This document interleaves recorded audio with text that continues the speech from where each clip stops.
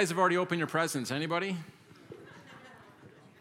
Yes, our family did. And so I think the earliest we've ever done it is 3 weeks. So this year was actually pretty good for us to wait this long. So we got them all out of the way, and it was lots of fun. So someone's like, why do you do it? Because I'm like, waiting is torture. That's why. And so usually the day I buy the present, I'm like, Mary, I got you something. She's like, don't talk about it because you're going to want to give it to me. I'm like, no. And I'm like, do you want it? She's no, I want to be surprised. So as soon as she tells me, I'm like, yes. I'll wear it instantly. Go give it to me. So, well, good. Well, Christmas, what a wonderful time of the year. It's like the one time of the year where the whole world kind of stops and gets a little bit nicer. Like they think nicer thoughts, and like you're in, like regular stores and you're hearing songs about Jesus. It's kind of awesome.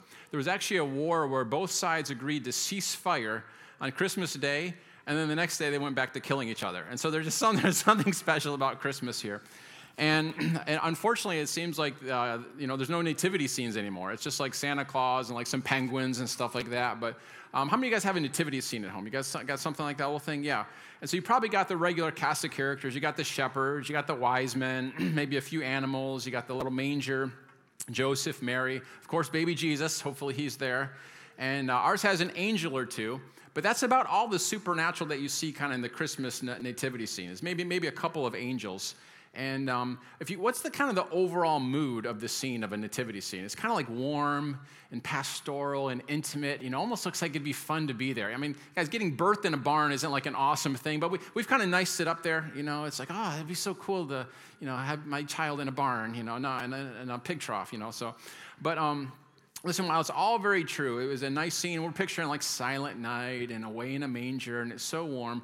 And that is true. There were all those things happen, but there's a whole other side of this I don't think it's talked about in Christmas. And so we're going to kind of look at Christmas from heaven's perspective. What was going on here? If you'll turn with me to Revelation chapter 12.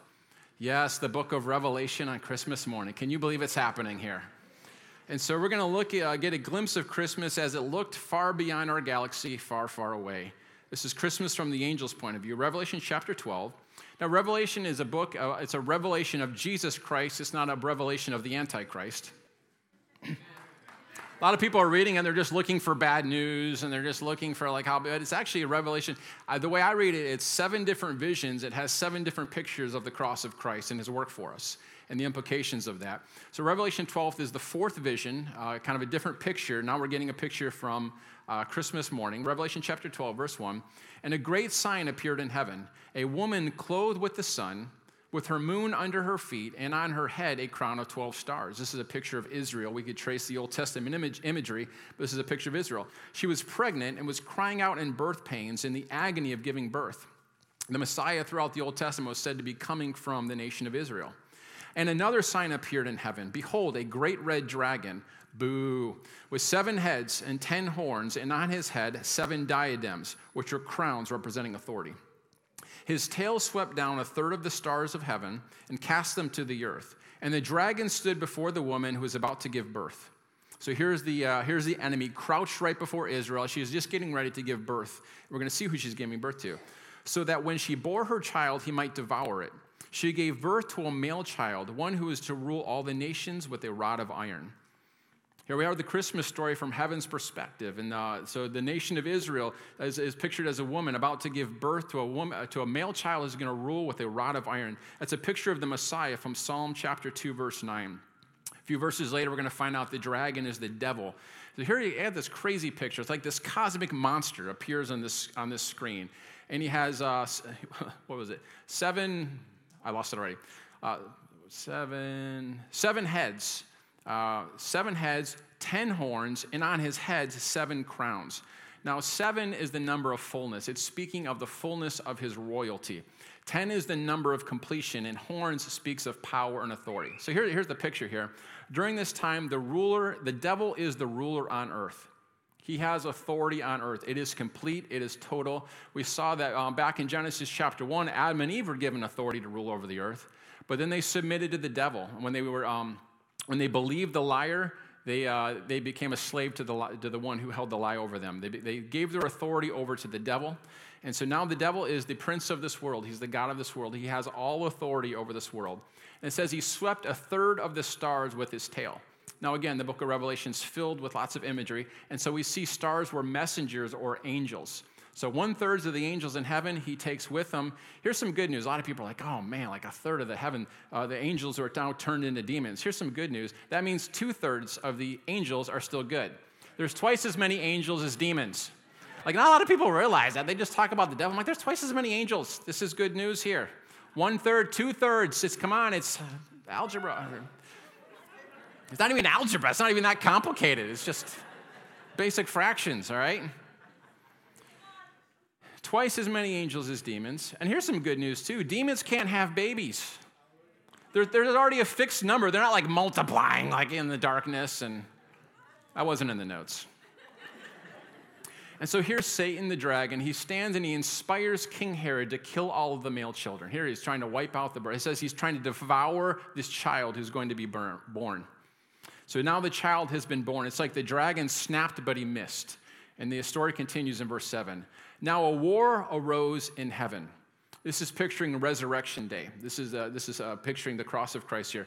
Now a war arose in heaven. Michael and his angels fighting against the dragon. Michael is the highest level of angel. He's not mentioned many times, but he often was the defender of Israel. It's like when Israel needed help, Michael showed up on the scene. Michael and his angels fighting against the dragon. And the dragon and his angels fought back, but he was defeated. And there was no longer any place for them in heaven. And the great dragon was thrown down, that ancient serpent who was called the devil and Satan, the deceiver of the whole world. He was thrown down to the earth, and his angels were thrown down with him. So here's this the God of this world. At the resurrection, he loses all of his power. He loses his authority. Satan once had the power, but now he's lost all of it. So as Jesus raises from the dead, here's the statement he makes in Matthew. All authority on heaven and earth has been given to me. What's he saying? I got it all back. I mean, that's pretty inclusive. If Jesus has all authority, it means someone has no authority. That's why he's called the deceiver. The only authority the enemy has over you is deception. If he can get you to believe something, then that lie empowers the liar. But he doesn't have any real power. He's just a deceiver. He got it all back. So the child is born. The woman escapes. The dragon is defeated. And the story continues like this. Then the dragon became furious with the woman. It's a picture of the church now. And went off to make war on the rest of her offspring, on those who keep the commandments of God and hold to the testimony of Jesus. This is the story we now found ourselves in. The enemy tried to kill Jesus. He rose up, defeated the enemy, but now the enemy continues to make war against the children of God. We're right in the middle of it. It's almost like this life and death struggle in the midst of a divine romance. It's like God, we're pictured as his bride. And it's like this man who's in love, and he crosses all the galaxy over every single hurdle. You see all these things that he crosses through Israel to get to them, and he's saying, I want my bride back. I want my kids back. That's really the picture of the Bible, is a life and death struggle in the midst of a divine romance. I love this picture of the Messiah in the book of Isaiah. He's a prophet who foresaw Jesus before he came to earth. Ever thought about that? Before Jesus ever became a human being, he saw him up there in heaven, what he was like before the incarnation. And here's what when he foresees what he's going to be like. He says this in Isaiah chapter 9. I didn't give you guys this one. I just wrote this one a little while ago. Sorry. Isaiah 9. For to us a child is born, to us a son is given, and the government shall be upon his shoulder. In other words, he's literally carrying the authority of heaven as he walks. And his name shall be called Wonderful Counselor, Mighty God, Everlasting Father, Prince of Peace. Of the increase of his government and of peace there will be no end. When Jesus died and rose from the dead, it didn't look like much had happened, but actually everything had changed. It's almost like this seed was planted, and now it's up to us to water that seed and to spread that message, to spread his kingdom. Of the increase of his government and of peace, there will be no end. The kingdom of God has invaded earth. One person called the birth of Christ the Great Invasion. A daring raid by the ruler of the forces of good into the universe's seat of evil. It's almost like D-Day. It was this daring invasion, and it didn't look like anything had changed, but actually everything had changed. So Jesus said this, you're to pray, your kingdom come, your will be done on earth as it is in heaven. What's he saying? That of the increase of his government and of peace, there will be no end, and it's up to us to take this message, to take the rule and reign of God, and to spread it into these circumstances. Here's what I want to do. I want you to imagine with me, what would it look like if that actually happened? Because this is like our only assignment on earth. I'm not sure if you realize it. It's not to retire with more money than you have expenses. It's not to pay your taxes on time. It's not to decide whether to get the vaccine or not to get the vaccine. I'm not talking about that. Our job is to bring heaven to earth. And so what would it look like if it actually happened? So the Bible's filled with these images, these word pictures, these symbols of what that would look like. So let's just go through a couple of these here. Let's look at what it looked like in the sphere of economics and human need. Revelation chapter 7, verse 16. It says, never again will they hunger, never again will they thirst. Think about what that would look like, the elimination of hunger on our planet. No more pictures of little children with swollen bellies. No more scarcity. No more mothers trying to scrounge for food so their baby could survive another day. But it's not just the end of poverty. It's actually the picture of overflow of abundance would be introduced to this planet. Amos 9:13 says, the time will come, says the Lord, when the grain and the grapes will grow faster than they can be harvested. Then the terraced vineyards on the hill of Israel will drip with sweet wine. Now that's written in a semi-desert context. So they would reap, and they would have to wait a really long time to be able to reap again. It would just be these long seasons of sowing, waiting, reaping. And the writer uses this imagery. He says the earth, because the earth is under a curse, this is what the Bible says when Adam and Eve sinned. It says when that is restored, it says that the one who plows and the one who reaps, they're going to bump into each other because there's such abundance. It's like those seasons, they're just such abundance, those things are continually happening. One translation says this, new wine will drip from the mountains and flow from all the hills. Now, it doesn't mean there's literally going to be like Chardonnay in the Rockies. We're not going to be like holding our cups up to the mountains there. It's an image of abundance. It's an image of God's abundance. In our terms, we say things like this. Every day the stock market will end a little higher than the day before. The bull will dwell on Wall Street forever, and the bear will visit no more. The Federal Reserve will never have to raise interest rates again. The jobless rate will go down to zero and stay there, and everybody will love what they do. Then there's the sphere of politics. How many of you guys realize the sphere of politics could use the kingdom of God right about now? Isaiah 2:4 says, God will judge between the nations and will settle disputes for many people. Think about these words. You ready for this? They will beat their swords into plowshares. They will take their instruments of death and turn them into fruitfulness, and their spears into pruning hooks. Nations will not take up sword against nation, nor will they train for war anymore. No more fighting, no more hatred, no more protests. They won't have any use for swords anymore, so they'll beat them into plowshares. I love one writer, he puts this in modern terms. Intercontinental ballistic missile silos will be converted into training tanks for inner city kids to learn scuba diving in.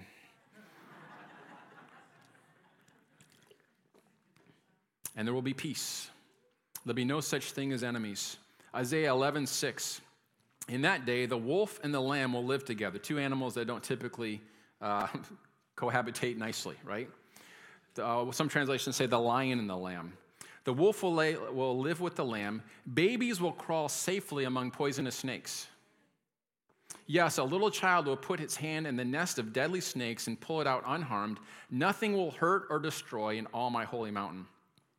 The writer is just using this graphic imagery of what it would be like if the kingdom of God were fully realized. Here's how we would say it today. The Trumps would have the Bidens and the Clintons over for a cookout, and their grandchildren would play Duck, Duck, Goose together. And Black Lives Matter and the KKK would gather for a picnic in the park and exchange recipes. And the lion will lay down with the lamb, and the Buckeye would lay down with the Wolverine. So you're like, hold on, Jim, you went a little too far on that one. I'm not even sure I'd like that. And the dog will make peace with the rabbit, and the cat will be no more. I'm sorry, I shouldn't have said that, so that's a bad one. All you cat lovers, don't be hating on me. There's only one cat in heaven, and he's a lion, all right? John says in his vision, Revelation 21:21, that the street of the city of God is paved with pure gold, and the city is surrounded by 12 gates, and each gate is made with a single pearl. He's using this imagery to show that when the kingdom of God is fully realized, that place where we crave beauty, there's that hunger for the artistic and the creativity, it will be fully satisfied.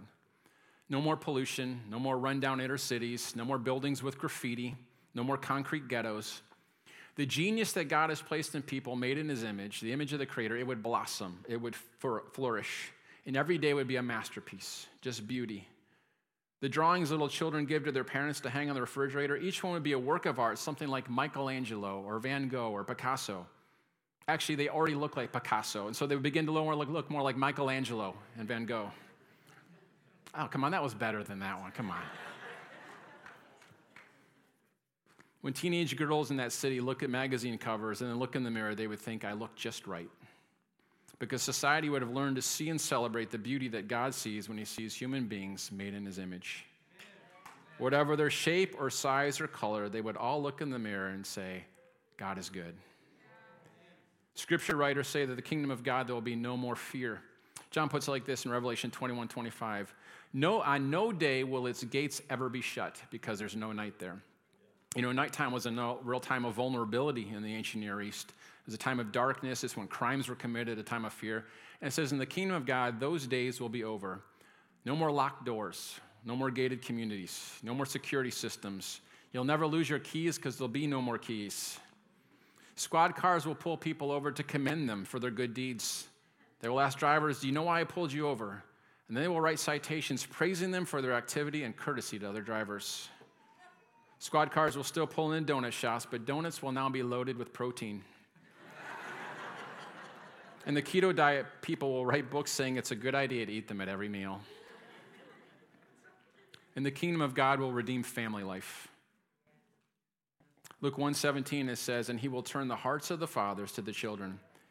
No more separations, no more difficult marriages, no more affairs, no more abuse, no more neglect, no unloved, no unwanted child. Members of households will stay up late at night thinking of ways to serve each other. Children will insist that their little brother get a larger piece of the cake. People will turn on Jerry Springer to watch shows with titles like, My Spouse Secretly Loves Me Twice as Much as I Thought He Did.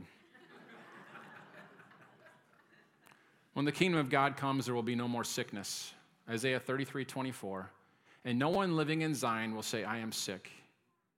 And the sins of those who dwell there will be forgiven. No more diseases. No more COVID. No more bodies wasting away from disease. No more bodies degenerating from old age. No more need for medicine. Fortunately, at Zion, we've gotten peaks of some of these things. We just heard a really fun report. Mary and I were in Florida, and there was a lady there, and just a little while ago, and she had stage 4 cancer, and it was there's nothing they could do, but her stomach was so full of cancer, they were going to try to remove some of the tumors just so she could eat in her last little bit of life. And so we were at a friend's house. She came over, and we prayed, and I think it was like on a Monday, and on Wednesday, she went in for surgery, and they opened her up for surgery, and they couldn't find any tumors. And so they closed her up. They ran the test. No more tumors, no more cancer. Thank you, Jesus. Yeah, God. What happened? The kingdom of heaven invaded the kingdom of this earth in her body. There's not room for both. And then maybe the most beautiful words of all about the kingdom, Revelation 21, verses 3 through 4. And I heard a loud voice saying, now the dwelling place of God is with men, and he will live with them. They will be his people, and God himself will be with them and be their God. Think about these words. He will wipe away every tear from their eyes. There will be no more death or mourning or crying or pain, for the old order of things has passed away. Anyone want to live in a world like that? No more Kleenex, no more funeral homes. We'll turn caskets into toy chests. Hearses will be converted into sports utility vehicles with names like Jeep Grand Resurrection. And there'll be counselors, but you'll go to them just because you're so full of gratitude that you're willing to pay somebody just to listen to you right now. And every day you'll be home with God, never separated by sin. Ezekiel 36:26 says, God promises, I will remove their hearts of stone and replace them with the heart of flesh. No more stony hearts, no more cold hearts, no more stubborn hearts. You'll never say something you'll regret later. You'll never do anything you'll be ashamed of. You'll never do anything to feel guilty about. When you see somebody else's success or wealth, it won't even occur to you to be envious, but you're only to rejoice as if you had those things yourself. And every tribe and tongue and people and nation will gather like brothers and sisters around the throne, and you will see the living God. Did you guys hear me on that one? There will be a day when you will see it's not with nose pressed on the outside window, full access, no distance, no separation, no more doubt, no more questions. You will look in the face of God, and he will be his God. He will be your God, and you will be his child. And every thought will be a prayer, and every prayer will be a conversation between you and the living God. And God himself will wipe away every tear. I don't know how he's going to do it. And then he'll remove the tear ducts. And he'll point his finger at sadness and sorrow, it will be banished. And it says there will be joy inexpressible. Isaiah 55:12, the trees of the field will clap their hands as God brings all of creation to its redemptive potential. Neither human beings nor the earth will be under curse anymore. We've been under a curse for a long time. Cursed is the ground, cursed is the man, cursed is the woman, but no more curse. And that's what it would look like if God's kingdom were to come to earth. My iPad's trying to update right now. Do not do that to me.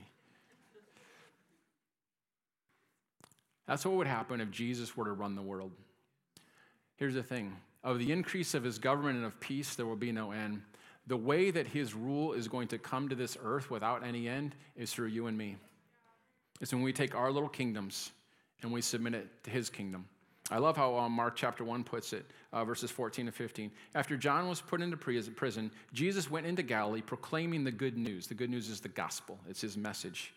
The time has come, he said. The kingdom of God is near. Repent and believe the good news.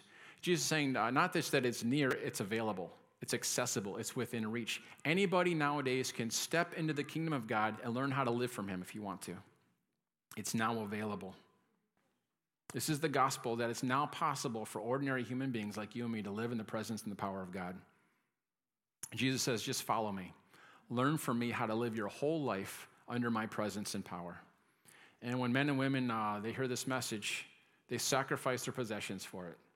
They sacrifice their careers for it. They sacrifice their homes for it. They lived for it. They died for it, and they did it with joy.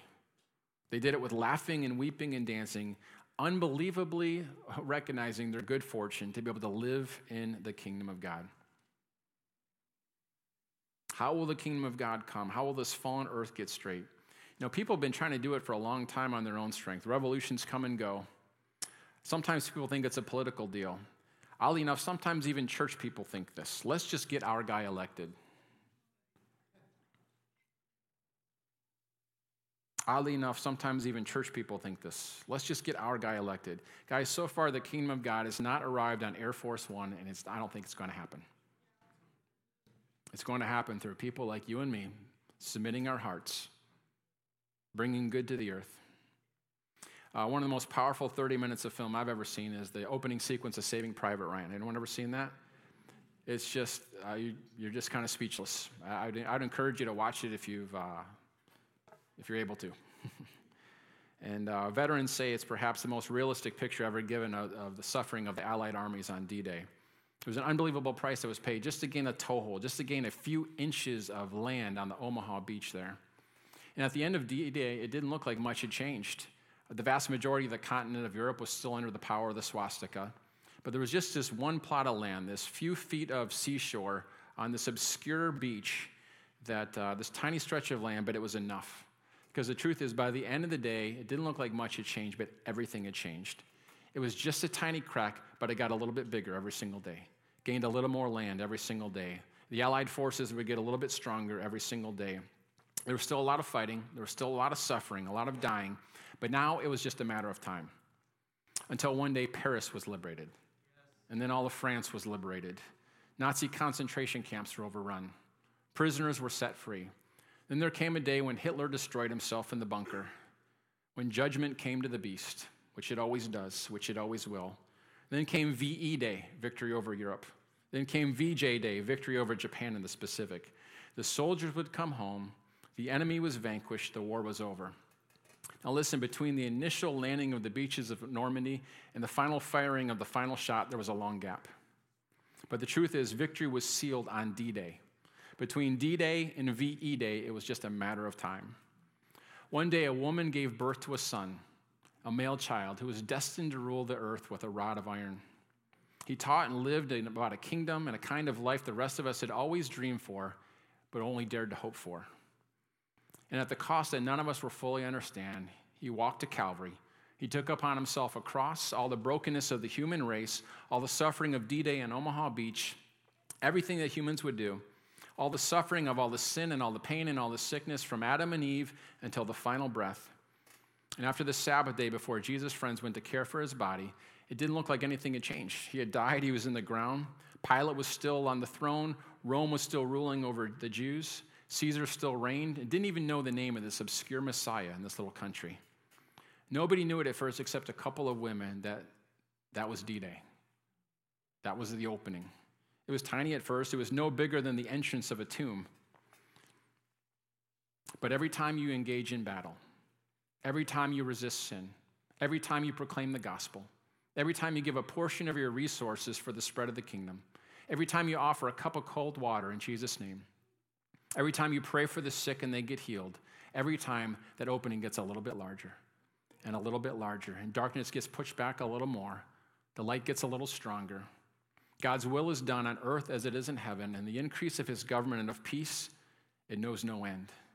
And one day liberation will come. Make no mistake about it, there will be a lot of fighting. There will be suffering, a lot of dying. But D-Day already happened when hardly anybody was looking. And at the end of that one day, everything had changed. And now it's just a matter of time. There will be a day when the kingdoms of this world become the kingdoms of our God and of his Christ. And our God will reign unchallenged.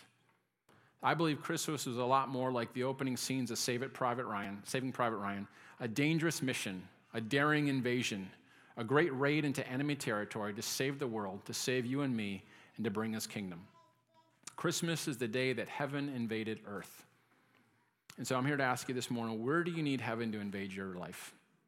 Where do we need that invasion, that thing that Jesus already did, that crack in it, to begin to pour light into our life? And so we just talked about some different areas here, so I want you to just pick one of those areas, and we're just going to believe God. We're not going to just come as beggars. We're coming as sons and daughters with full access to everything that Jesus paid for. And so maybe it's an area in your family, maybe it's an area in your finances, maybe it's an area of your body, maybe it's all the above. Maybe you have a heart for what's going on in our political realm right now, maybe your neighborhood. But where is it you want to see heaven invade earth? And so let's just take a moment here, and I want you to just talk to God about that. And just pray that prayer, your kingdom come, your will be done on earth, name that place, as it is in heaven. Because we just saw what would happen if Jesus ran the world. So Holy Spirit, we open our hearts to you. And we thank you for the victory of Jesus. We thank you for that daring invasion. And Lord, we begin to dream about what it would look like as your kingdom is spread over this earth. So right now, just talk to him about that area.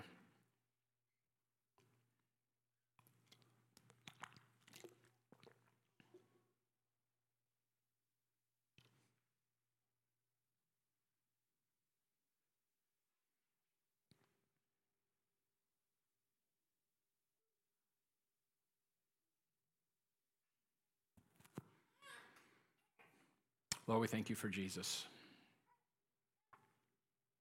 Lord, we thank you for rescuing us. We thank you for never giving up on us. We thank you for sending your son, the ultimate act of love. We thank you for Christmas, Lord, a day where it didn't look like much had happened, but everything had changed. And Lord, I pray that we would recognize that our mission is not to just make it to heaven, but to bring heaven to earth. And I pray in these situations that seem desperate and needy that you would invade right now. I pray for bodies that need to be healed in the name of Jesus. We recognize Jesus is our healer. We push off the disappointments. We push past the prayers that didn't look like anything happened. And we look to you afresh and we say, be made whole in the name of Jesus. Disease come off that body in the name of Jesus. Lord, we pray for families where hearts need to be softened. If you're listening to my voice, I just say, you go first. You go in with a soft answer that turns away wrath. You'll go in owning your part. You go in with a heart of forgiveness. You go in seeing that person is needing the love of Jesus, and you're the person who's going to give it to them. Lord, I pray that you would fill their hearts with supernatural love. As we see family members over the holidays that may be difficult, I pray for supernatural love. Not natural kindness, but a supernatural love that changes the atmosphere and changes their heart. And Lord, we do pray for our government. Lord, what a mess.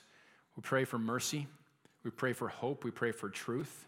And we'll pray for a supernatural unity that someone in the parties would reach across the aisle and begin to build bridges. and that your goodness would come into politics in the name of Jesus. And Lord, we pray for our city, Lord, that you would continue to bless and prosper. I pray for protection from any diseases. Lord, I thank you for Psalm 91, that no sickness can come near our dwelling. Lord, that you would protect us from COVID or any other garbage. And Lord, we just trust you for supernatural protection. And Lord, I bless each family in here. I bless them with your kindness. Lord, I thank you that your favor is upon them, Lord, that you're not in a bad mood. Lord, you've got nothing but grace and peace because of what Jesus has done. So we bless families. God, we pray over the holidays that there be a spirit of reconciliation that would come on families where there had been harsh words or disappointments or shady money deals. That, Lord, there would be a grace covering that would pull people back together. In the name of Jesus, amen. Before we close, two quick things. Number one, is there anybody in here you do not know Jesus? And you're like, you know what, I've been hearing the message. Maybe God's been dealing with you for a long time, and you're like, you know what, I want to surrender my heart to Jesus. I want as much of Jesus in my life as possible. Is there anyone in here you're like, I need to trust Jesus? I haven't done that before, or maybe you did a while ago, and it's time to recommit. I'm just going to ask you to do something, but I'm going to ask you to raise your hand, and we're going to pray with you. We're not trying to embarrass anybody, but Jesus said this, if you confess me before men, I'll confess you before the Father. So is there anybody in here, you like, I want that good news in my life. I want heaven to invade my life. I'm just going to ask you, just be bold, just raise your hand. Is there anybody in here? Like, I need to trust Jesus. Anybody in here? All right, well, our ministry teams will be available afterwards. If you didn't raise your hand, you still want someone to pray with you. We would love to do that. And here's the last thing we want to do. And so our church, we love single parents. And so we know that sometimes that can be a difficult situation financially. And so here's what we want to do is we've got some gift cards available, and anyone else wants to jump in and participate and just bring out some cash, or if you've got some gift cards in your wallet. If there's any single parents here and you're like, you know what, it's been kind of a tough year. Again, we don't want to embarrass anybody. We want to bless you big time. But you like really don't have money for Christmas presents for the kids. And we would just like to help with that, just to be a blessing. I know it's not the most important thing in the world, but we think it's a big deal. We want to bless you. So if there's any single parents here, you're like, you know what, it's been a little bit tough, and we want to bless you. Again, we're not going to make you stand up here or anything, but we do want to bless you. Would just be bold and just raise your hand. Is there anybody in here? You're like, okay, thank you. Anybody else? Guys, you're about to get blessed. So is there anybody else? Okay, I only saw one hand. Am I missing anybody else? All right. Well, it looks like all of the blessing guns are getting pointed right back there. So if you could just slip your hand up for a second. If you guys want to pull out your wallets, cash, cards, if you want to participate. And we've also got some things that we have prepared here. And so you can just stand up, go, and be a blessing. So.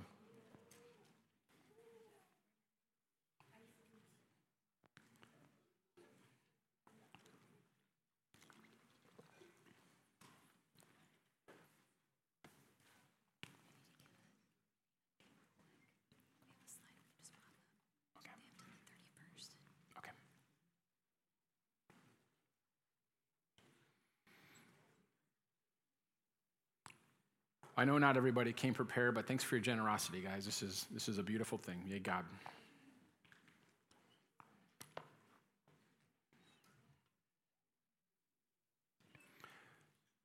My Christmas present to you is we're getting out before noon. You're welcome. I'm going to bank this time for a later time. So I know some of you are like, hold on, we're not out yet. So you know what? That's the voice of experience. That's good. I want to thank you guys who've been agreeing with us for healing for my dad. She still needs a miracle, and so I appreciate you guys standing with us. And so thank you for that.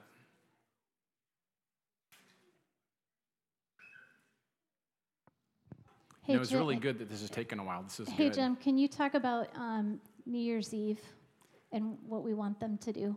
Yeah, so this is just a weird situation with New Year's Eve. You know, there's this, my eyes have been a little bit open just to, just being careful with someone who may be immunocompromised or breathing compromised, and just doing everything we can to be careful to not take anything back. And so prophesying face-to-face for 2 hours in front of lots of different people, probably not the best thing in today's climate. I know some people, you're not worried about COVID. Other people are worried about it. Even in the Old Testament, they told you to wash your hands. I'm guessing many of you wash your hands after you go to the bathroom. If you don't, I would encourage you to pick that up as a New Year's habit. But there's something to be said. Like, there's things that we already do. And so with just this climate, we just want to be extra careful. We're not trying to move in fear. We're trying to move in wisdom. And so we just had a little, it was like, okay, we could stand 6 feet apart and yell the prophecy at them, It's just like, I don't know. And so it's, what, we're an equipping church. And so our thought was, what, we're going to, Mary and I are going to just kind of lead communion from the live stream. So I encourage you guys, get some bread and some juice, or you can use orange juice, you can use wine, you can use whatever you want. We don't care. You can use cinnamon rolls and milk. I don't care what you use. It's just symbolic. And so, but we're gonna lead you in that, but then we're also gonna equip you on how to prophesy to each other. And so I think a lot of people, there's a little bit of a spookiness to it, but I think if you can pray for somebody, you can prophesy. You're gonna see that it's that easy. And so we're gonna equip you to do that. So I'd encourage you, get together in revival community groups, get together with your family, get together on Zoom afterwards with different people that you want to do, and just give the word of the Lord over each other. But this is just our way of doing it to equip and to still use wisdom. And so I know not everybody's going to agree with it. I don't even know if I agree with it, but this is how we're doing it. And so just thanks for jumping in there and going with it. All right, one last thing. We got a Normandy update. So we're doing kind of a 45-day sprint to the end of the year. So we got to December 31st. And so we are currently at 28,500. So we're almost to the demolition level of 37,000. So we're really close. So yeah, praise God for that.